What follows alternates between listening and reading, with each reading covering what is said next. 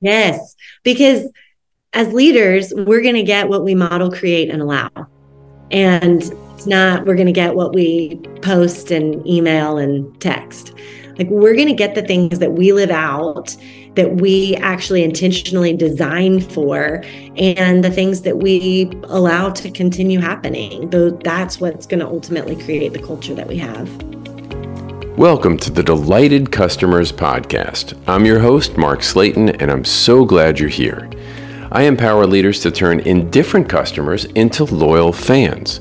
I talk to guests with a wide range of expertise who share meaningful insights and wisdom. We give you practical tips and proven frameworks and share ways to help you delight your customers. I can't tell you how excited I am to have my guest on the show today, who is an author, who is a designer of pajamas. We're going to talk about that, who is a serial entrepreneur and work with one of the most coveted, respected brands in all the world, Chick-fil-A, for 18 years. She recently, last year, wrote a book called The Power of Customer Experience. We're going to dig into that a little bit.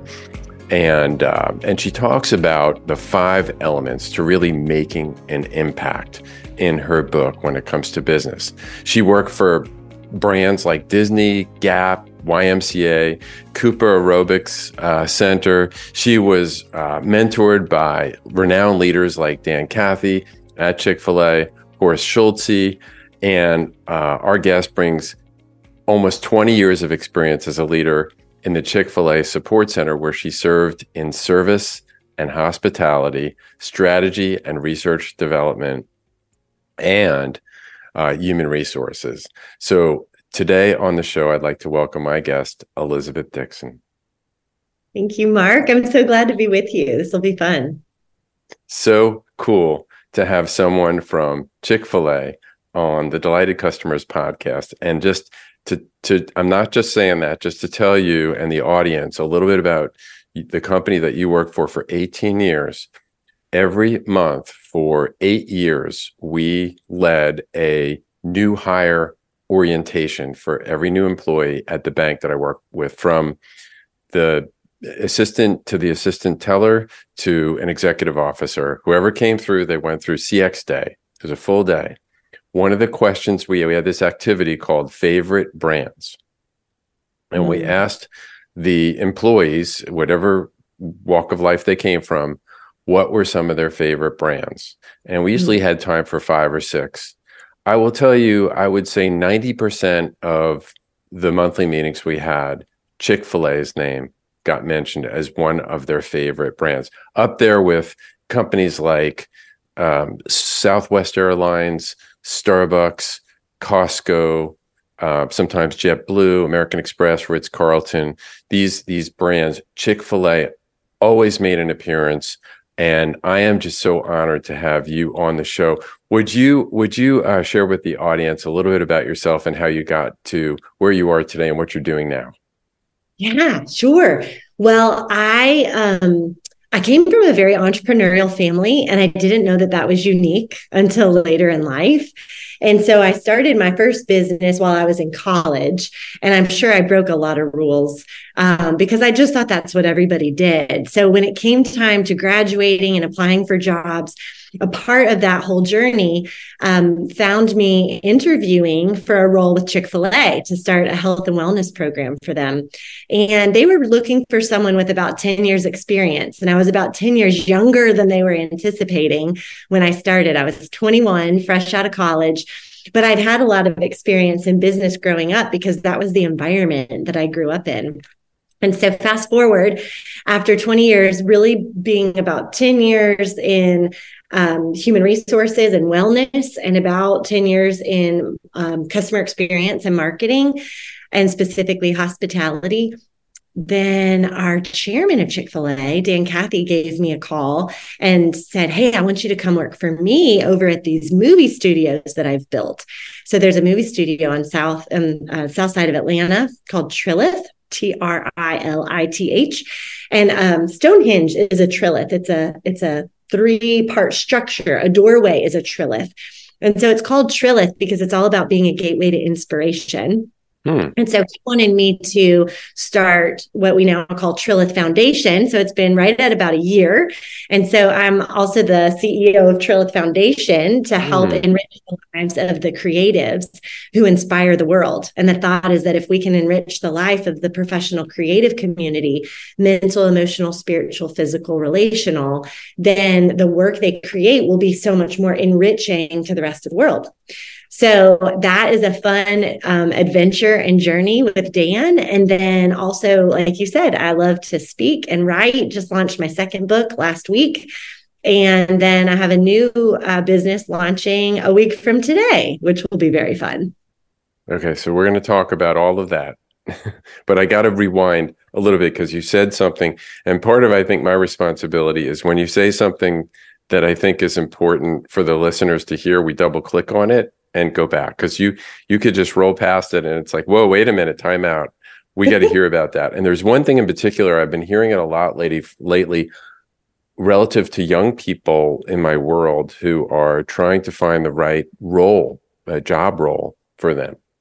And one thing you said was you were about 10 years younger than kind of what they were thinking about, and yet you got the job, you were young. So number one, that's inspirational. But number two is, what do you think they saw in you when they gave you the nod? Oh, man. I think because what they wanted was something that didn't exist for them, I think they saw some of those raw skills in me. And I say raw because I didn't know that those were skills or gifts at the time. And the leadership that I interviewed with, I'll never forget. It was like 7 hours of interviews with leaders of Chick-fil-A, the chief financial officer, chief operations officer, chief legal officer. Like, I went around. And the most intimidating out of all of them actually was a group of about 10 accounting women who were passionate about group exercise. And they were grilling me about, would we have step aerobics or spin, or how's this going to work? And I remember they were the most intimidating out of all of them. But I think they saw in me that raw skill of being able to take something, I would call it galvanizing today, but take something that didn't exist and put something together, build something. It's entrepreneurship. And I also think they saw a willingness to go for it. And I remember, actually, this is funny. I asked my dad this question the other 3 weeks ago. I was with him and I said, what's a moment that you were really proud of yourself? And then he flipped the question back on me. And I said, I was really proud of myself as a freshman in high school. I'd been homeschooled for about 6 years. And I went to private school for high school. And I tried out for cheerleading. And I wasn't very good. And they asked you to do like a tumbling trick. And my best trick, other than a cartwheel, was a back walkover, which is a much safer version of a back handspring. And I went to do that back walkover and my right arm gave out and I fell smack on my face. And I remember I picked myself back up. I looked at the table of judges and I said, can I please do that again? And they said, yes. And I said, okay. And so I went back and I did it a second time and my right arm gave out again. And I fell smack on my face on the gym floor. And I hopped up and I remember I asked again, can I please do that again? And the third time I did it. And my husband and I talk about this a lot, that we're like, we want our life to be about things that are meaningful. And as one of my mentors would say, make a dent in the universe. We want to be about big things. And that means you have to shoot your shot. Like, you have to do the back walkover and fall on your face and get back up. I think to an extent, you fast forward 6 years from that fall on my face moment, I think they saw some of that in me, that this girl doesn't know everything, but she's willing to try. And if she falls on her face, there's a good chance she's going to hop back up and say hey, can I get another chance at that? So it's a great question. I'm really glad they did see something in me, but I think maybe they saw that she had some raw skills and she was tenacious enough to get back up if she fell down. Okay. So we're hanging with suspense on that third time. I assume you made it. I made it. I did it. I did it. All It probably right. wasn't pretty, but I did it. What a great story and great metaphor for young people to hang in there, hang tough, keep trying, don't give up when you fail. Yes. And it's not always going to look like you think it's going to look.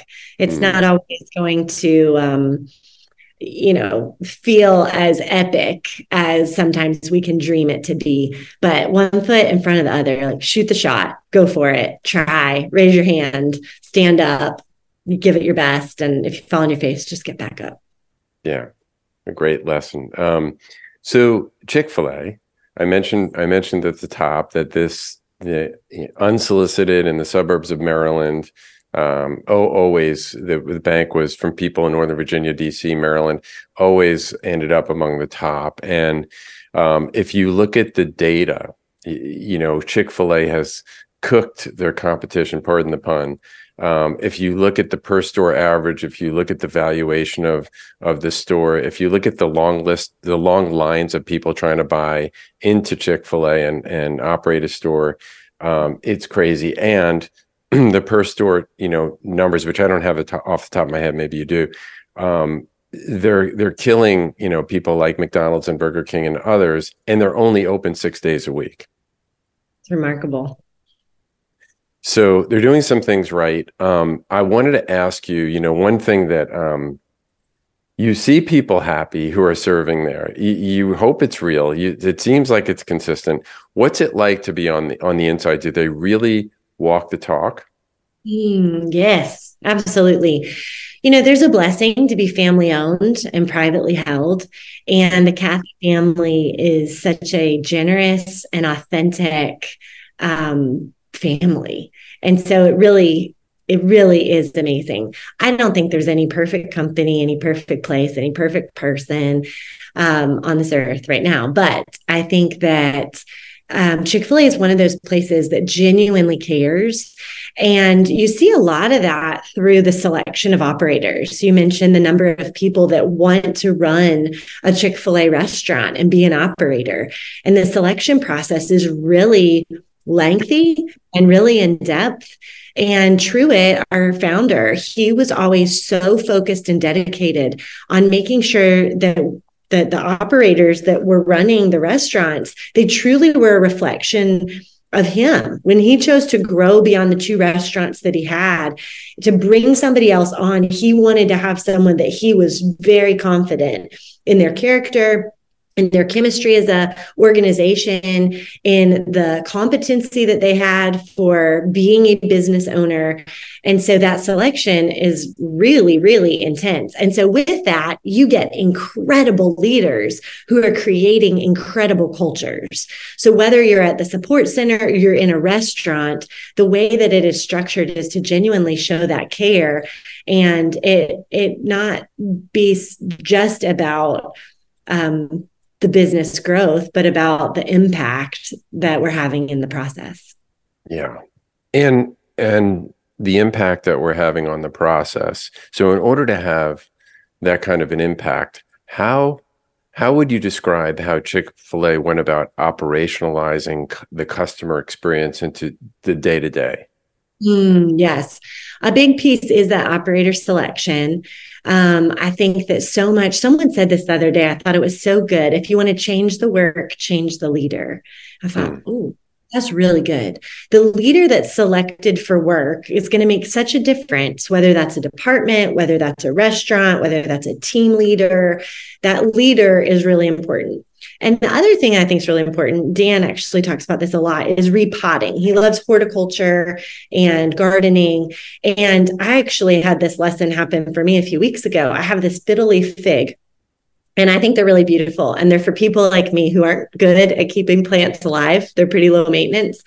And my mom, I was talking to her. She said, yeah, I'm on my way to Home Depot to get a new pot for my fiddle leaf fig. I was like, why? Like, she's a pretty frugal person. So I'm like, did your pot break? She's like, no, I have to give it a bigger pot. I have to repot it or its growth will be stunted. And I was like, wow, that's really good. Same thing Dan talks a lot about, that as leaders, we need to be repotted. We need to be put in different environments, in larger pots, in different spaces to be able to grow. But what was interesting to me is when I was talking to her, I said, hey, so I'm probably going to need to do that because it's been 2 years and I haven't repotted my fiddly fig. Are there any tips? And she said, make sure you cut the roots. And I thought, that's exactly what it feels like when you're in the midst of being repotted, when you're in the midst of change. It feels like everything you've been confident about and known, your roots just got cut. And you go from being like, I knew so much, like when I was in human resources and wellness, I knew so much about that. And then one day I moved into marketing and I thought, I know nothing. Like I went from an incredibly feeling like an intelligent individual to like, I have no like logical, helpful thing to contribute to this conversation because it feels like your roots have been cut. But what happens when those roots get cut is they get to re-root and they get to expand and they get to extend. And what happens in that tree is that it truly flourishes and it grows larger and bigger, and that root system is even healthier. And so I think from the operational side of things, it's about who is that leader that's leading that element and what is that growth that they need to continually have to be able to be the best leader they can be. And then there's super practical things of being able to make sure what are the main pieces that we want to communicate. So when it was hospitality for me, what do we need to make sure that every team member across the country knows and understands about how to treat guests, and what are all of the ways that we can help bring that to life for them so that they know the reason why to do it and they know how to do it. And that's just a few of the ways. I think Chick-fil-A is such an incredible organization with brilliant minded people who genuinely care. And so there's so many different ways to make sure that the important things are operationalized consistently. Yeah. If you think about one of the things that I share in the world that I'm in with either coaching, consulting, or doing some training is this idea of creating as part of building a roadmap for customer experience is it's the third step, which is the roadmap itself. And it's a CX mission and principles around, like you just said, on how you want to treat the customers. If there's sort of one overriding theme about how Chick-fil-A embeds into their culture about how we want our customers to be treated, what comes to mind for you? We talked a lot about care and making sure that people know that we care. And I think care goes a long way these days, and it can show up in a lot of ways. And it requires a lot of empowerment because that's not always scripted. But it's being able to have, Horst talked about this a lot at Ritz-Carlton, that the frontline team member or employee needs to know how empowered they are to make a situation right for a customer. And so that was a central theme that we really focused a lot on. And it shows up in a lot of ways. Again, it can be very nuanced, but care would have been a central theme for sure. Yeah, that's a great overriding theme.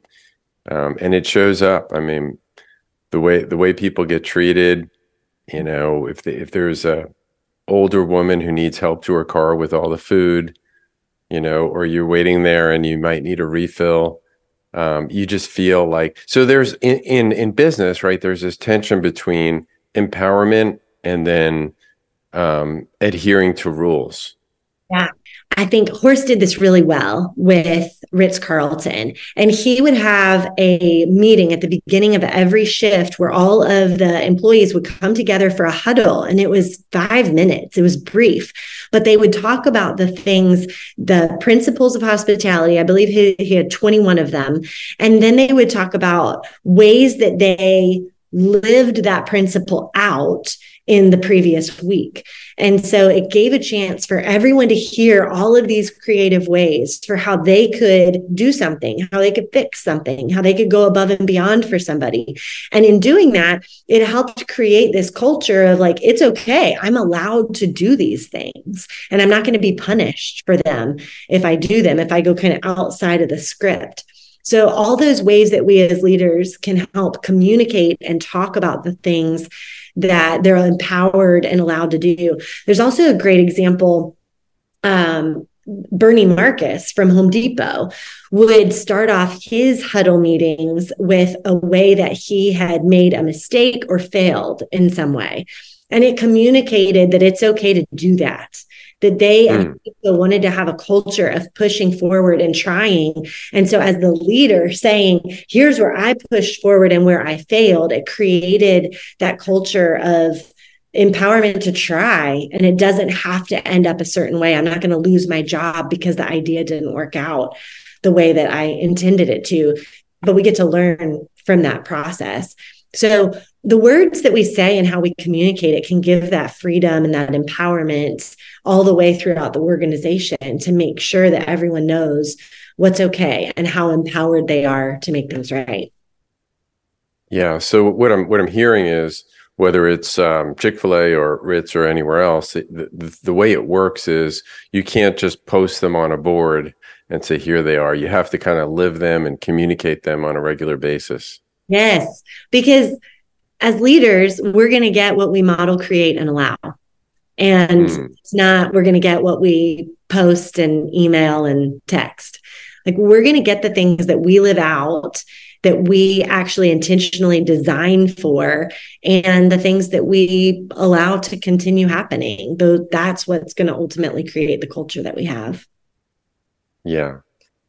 Elizabeth, you wrote a book that was released in 2022 called The Power of Customer Experience. And the subheading there is 5 elements to make an impact. Can you share with us briefly what those 5 elements are? Yes, absolutely. So the first one is to choose your mindset. So often in our lives, we focus on the action and the results, the behavior and the results, but the mindset actually precedes our behaviors and our actions. And so when we think about the story that we're telling ourselves about a situation, it actually leads into the successful outcomes that we want to have. The second one is to create your culture. And so culture is what people feel when they experience our brand. And the customer experience is never going to be better than the employee experience. So we have to be so focused on what's that culture we're creating for employees that then is just going to overflow onto the customers. The third one is to know your customer.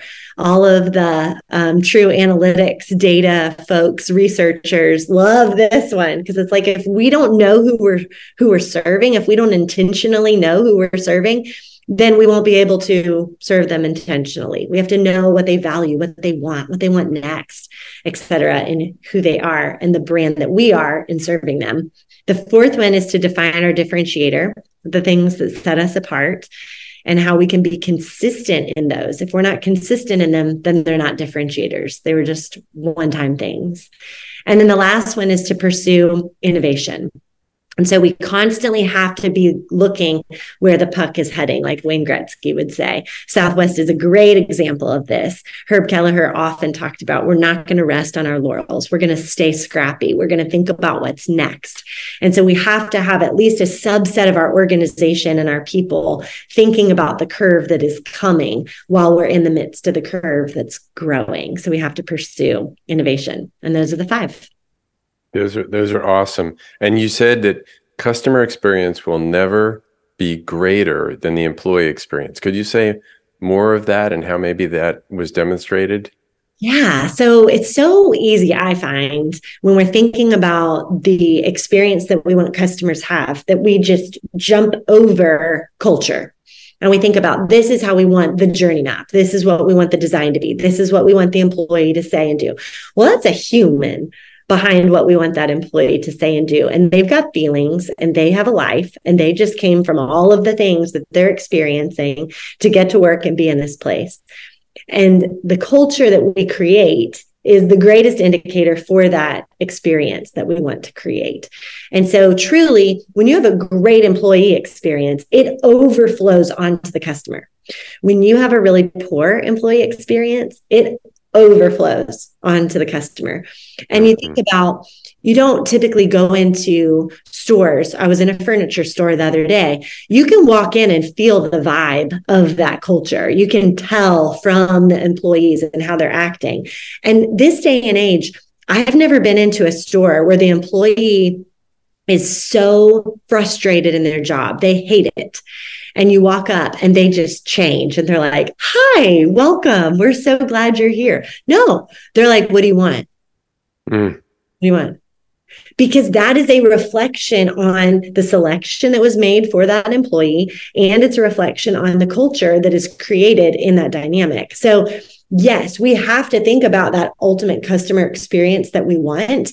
And then we have to go, so what's the employee experience that we have to be able to make that possible? Because the people are the game changers. The process has to be efficient. The systems have to be efficient, but then it's the people that are added onto that truly make an experience remarkable, where you walk away and you go, wow, I kind of feel a little bit restored in humanity. That person made me feel so special. Again, systems and process have to be there, but you add the people component onto that, and that's what makes it truly remarkable. Yeah, and what I love about what you said is that, number one, we have to recognize that they're humans. And one of the things I want to piggyback off what you said was you were describing some frontline experiences.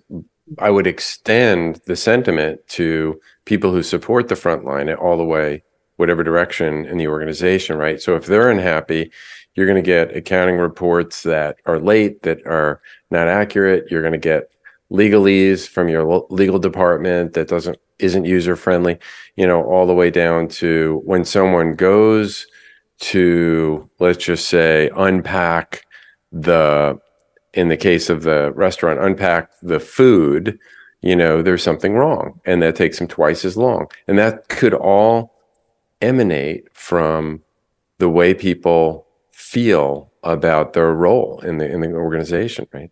100%. And that's why actually both books were so passionate for me to want to write them. Was as someone who was leading the design of hospitality for Chick-fil-A for 10 years, I had great resources, but I was designing it conceptually and strategically. But I thought, where are the resources for the 200,000 team members who are bringing this experience to life or not? How do they understand and know the impact that them smiling at someone, treating someone with kindness, going above and beyond? How do they understand the impact that that's going to have? And what if they did? What if they knew intrinsically the benefit of their showing up and doing well and being excellent would have on someone else? And then after that book launched, it became this really interesting conversation around the culture piece of how few people are satisfied in their work. The statistics are really sad at how many people are not fully alive in their work. And I thought, what is this connection between the small percentage that are truly fulfilled in their work and the very small percentage of Americans that can articulate their purpose in life? And I found through that so many times we try to extract our purpose from our work instead of bringing our purpose to our work. And when we see the value in the role we're playing and we bring a much deeper meaning of why we are here and why we are doing this work, it changes everything. There's a great story of, I believe it was John F. Kennedy, who was visiting NASA. He had taken over presidency and going to see what had been established before him of this pretty expensive governmental program for space exploration. And he went, and there's this story, you've probably heard it before, where he went up to someone who was cleaning the floors and he said, sir, what is your role here at NASA? And the man looked up as he was vacuuming and he said, I'm helping put a man on the moon. Mm-hmm. And we know that our role and what we're bringing to that role is a part of something that's so much bigger. We show up differently. We go home differently. We feel differently. We wake up differently. And so that combination between understanding the impact we have, whether we're our front lines or like whether we're serving other employees or we're serving B2B or we're serving directly to a customer, when we know the impact we can have and when we understand the purpose of why we are here and what we're bringing to that work, it changes everything. So what I hear you saying is purpose is really critical. And I'm listening and I'm hearing there's some responsibility on the employee's part here of how they show up to work, which is, they can, if they understand their purpose, and you say it's just a small percentage of Americans anyway, we show up to work. If we show up to work, we can have a better experience at work. We can enjoy life more, and we can contribute more to our employer. What's the balance there between the environment the employer needs to create versus the employee showing up ready to work? Yes, I think it is that. It's like the difference between a victim mindset and a victor mindset. What is it that I can control? Because I can't control how my employer makes decisions. I can't control all of the policies. I can't.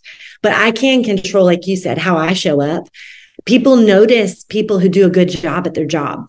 I can be in control of doing a good job at my job. But there comes a point, and Ken Coleman is a great person who talks a lot about, like, when's the moment when you're in a toxic work situation and you need to change that.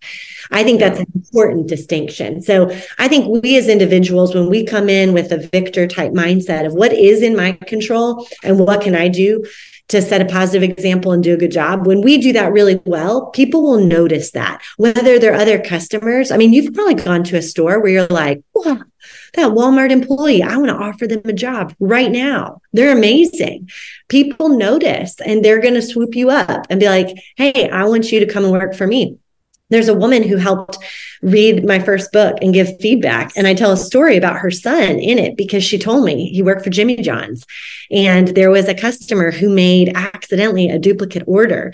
And he recognized what had happened. He showed up to deliver this freaky fast sandwich, order. And he told the customer what had happened and said, hey, I can take care of this. Let me just give you the one order and I'll fix all of this. And that man, the customer, said, thank you so much. While you're here, can I have you talk with someone? And so the young man said, yeah, I'd love to. And it was the HR director for the company. And the HR director said to him, oh, I see you met our CEO. And I think he wants to offer you a job. And sure enough, they offered him an internship for that summer because he had done such a great job at his job. And it's so easy to be like, I'm just delivering sandwiches. That's all. Yeah. It's not that big of a deal. But that's so important to understand that deeper role behind it and to understand the importance of doing a great job at that. On the other side, as leaders, we are extremely responsible for the cultures we create. And that often it's said that employees don't leave companies, they leave leaders. And so we have to make sure that we're repotting, that we're cutting our roots, that we are self-aware enough to know what is the culture that I'm modeling? What am I creating for my team? And how happy are they? And what do I need to do differently? So when we do that, we start to create a healthier culture where people can thrive and repot themselves. So I think both are critically important. But the more that we can own our own piece of the pie, whatever piece of the pie we're representing, the better, because there's always something that we can do to be positively impacting a situation. Excellent.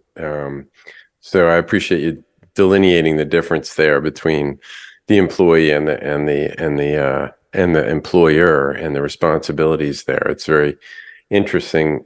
Tell me the name of the new book that just came out. Yes, The Strength of Purpose. So the power of customer experience and the strength of purpose. Okay. And tell me what the white space was for you to write that book. The white space, like where was the margin to do it? Like what was missing out there in the market that said, somebody needs to write a book on this and it's going to be me. Yeah. So the statistic that I found was 75% of people can't articulate their purpose. And 5 years ago, I had a shakeup situation in my professional life that really got my attention. And what I found, Mark, was that I was taking my purpose from my work. I was so identified with my work that when something shifted and changed, I was rocked. And I thought, this isn't good. I started at 21. So over these 20 years, I grew up so connected in with such an incredible organization, which is beautiful. But if I start extracting my purpose from the company, I'm not going to add as much value to them. And it's going to be really, really life-changing for me when my life changes. And maybe I find myself in a different job like I am now. And so that was the impetus for me, because then I was searching for resources to help me go, well, what is my purpose that I can actually bring and contribute to such an incredible company? And the Lord was so gracious, because I was able to put words to that, and it changed my circumstance because I changed. And so in me changing and growing, it then started to cause me to go, if purpose is so important for ultimately thriving as businesses, and only 75% of people can articulate their purpose, and arguably a similar number of people are dissatisfied in their work, what if there's a connection there? What if there's a way to know so much of why we exist and what our gifts are to the world, and we can align those into our work in a way that actually helps ourselves and our organizations grow? Maybe there's something there. So originally the book was going to have a very heavy work bent to it. And I had a group of 25 people from different industries read it. And they said, Elizabeth, you got to make this one about the person, and then make the next one about living out our purpose at work. So this one is focused really on being able to know it for ourselves. And then there's a bit in the book about how to bring that purpose to work. But it sounds like maybe there's going to be a third book in the future. All right. You heard it here first. Great stuff. Really, really, really deep stuff. And I'm so glad you're writing about this. And, having been where you have and traveled through the organizations, the great organizations that you've worked with, it really gives additional authority. And I appreciate your vulnerability about sharing the shift you had a few years back, where you had to re-examine, what your purpose was in life, and who you were working for and what was going on. It reminds me a little bit of Simon Sinek and the Golden Circle, where he talks about how, what, and why is in the center. Yeah. And oftentimes companies get it wrong because they're thinking about what customers want or how they want it versus the why behind. People don't buy what you build, they buy why you do it. Yes, absolutely. Start with Why is such a great book. Such a great book. And in some ways, I hope that the Strength of Purpose is similar to that for the individual, of not just figuring out what we do, but like the beauty of why we exist. And when we know that, it's such a big, esoterical, scary kind of question. But I thought there's got to be a way to make it practical and approachable, because when we can answer that, it is life-changing. And so I hope that we can move that statistic down so that 75% of people can articulate their purpose, and not only 25%. Love it.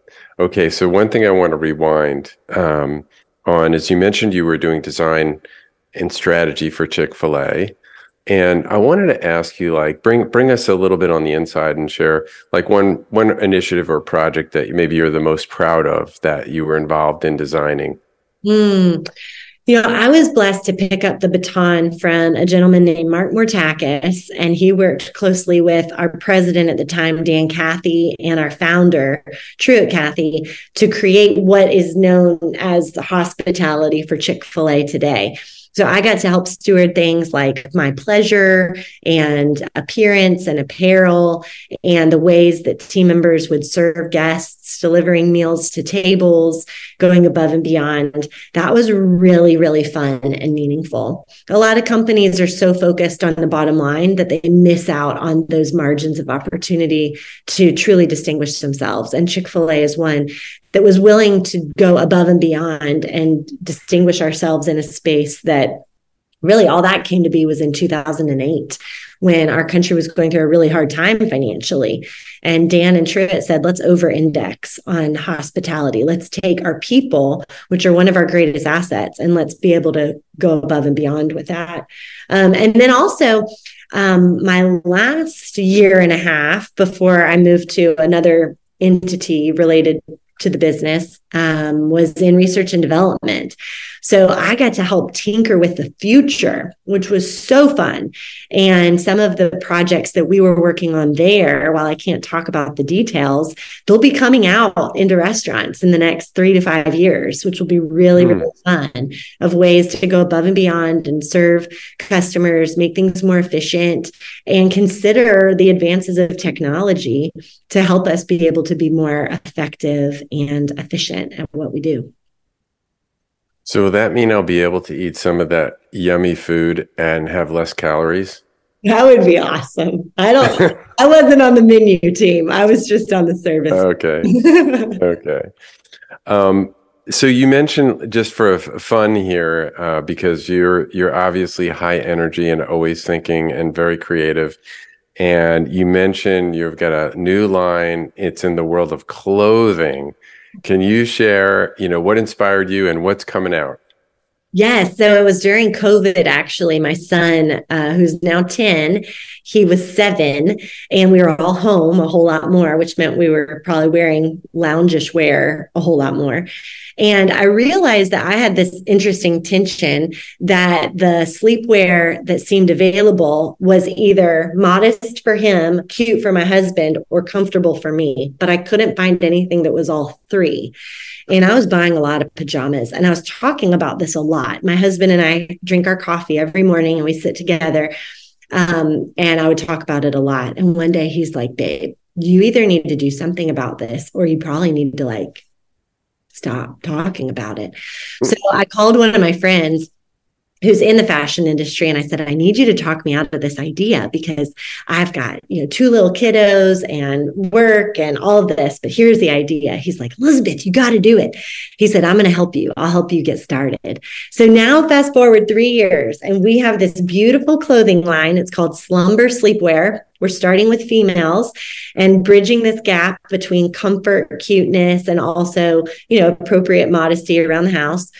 And we launch a week from today. So we are in that customer experience vetting right now. Does the website work? Okay, what does that auto-generated email say? Does it link them to the right place? Is it easy to purchase? Do they know what they're getting?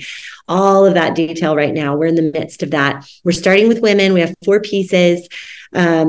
Shorts, joggers, tank, and a tee. And then we have more products that I'm excited to create, but we've got to make sure that this first set is meaningful for customers. We did do a market test, 70 women, and 80% were highly satisfied. And then of the 20% that were satisfied, half of them had the wrong size. So we said, okay, that's fixable. I think we're going to go for this. So slumbersleepwear.com, it will be ready for purchase on November 15th, in time for holiday shopping and gift giving. And it's just been such a fun family adventure. Our 8 and 10-year-old are involved, and they got to learn how fabric is knitted and the cut and sew process. They got to visit the factories. They're all in the US, which has been a really fun process. Our distribution center is in South Carolina. Our pattern makers in South Carolina. The yarn is from the Carolinas, and then the mill and the factory are in California. So it's been really fun to help grow those businesses while pursuing this big dream as a family. And you can sleep better, and you can lounge around the house better. Yes, we can. The fabric is the softest fabric I've ever felt. It's fantastic, and it's sustainable. So double win. Double win. So before we end, we have to land the plane here, but I have one question that I'd like to ask my guests on the show to kind of end the show. It's a little more personal in nature. Is what advice would you give to your 20-year-old self? I think it's tapping into the first and middle part of our conversation today. I think it's a combination of know your purpose and shoot the shot. When the moment comes and you've got the ball, shoot the shot, go for it, try it, fall on your face and get back up again. Love it. Shoot the shot. shoot the shot. Elizabeth, what a pleasure. If we had guests who were interested, or not guests, audience members and listeners who were interested in getting a hold of you, what would be the best way? Yes. Instagram and LinkedIn. I'm on there most at Elizabeth Dixon Speaks or / Elizabeth Dixon Speaks. And then also I'm going to be spending a lot of fun time at Slumber Sleepwear. So at Slumber Sleepwear and / Slumber Sleepwear. I think we're on a bunch more social media outlets for that one too. So either of those places is great. Excellent. I am so delighted that you were able to join us on the show. Thank you so much for being here. Thank you for having me. What an honor, Mark. Thanks for listening to the Delighted Customers Podcast. I'd like to ask you a favor. If you have enjoyed this episode or any of my other ones, hit subscribe or follow. I've got a lot of other great guests that are coming up and a lot of other great content, and I don't want you to miss anything. You can find any links or references on the show in the show notes, and you can find those on my website at empoweredcx.com.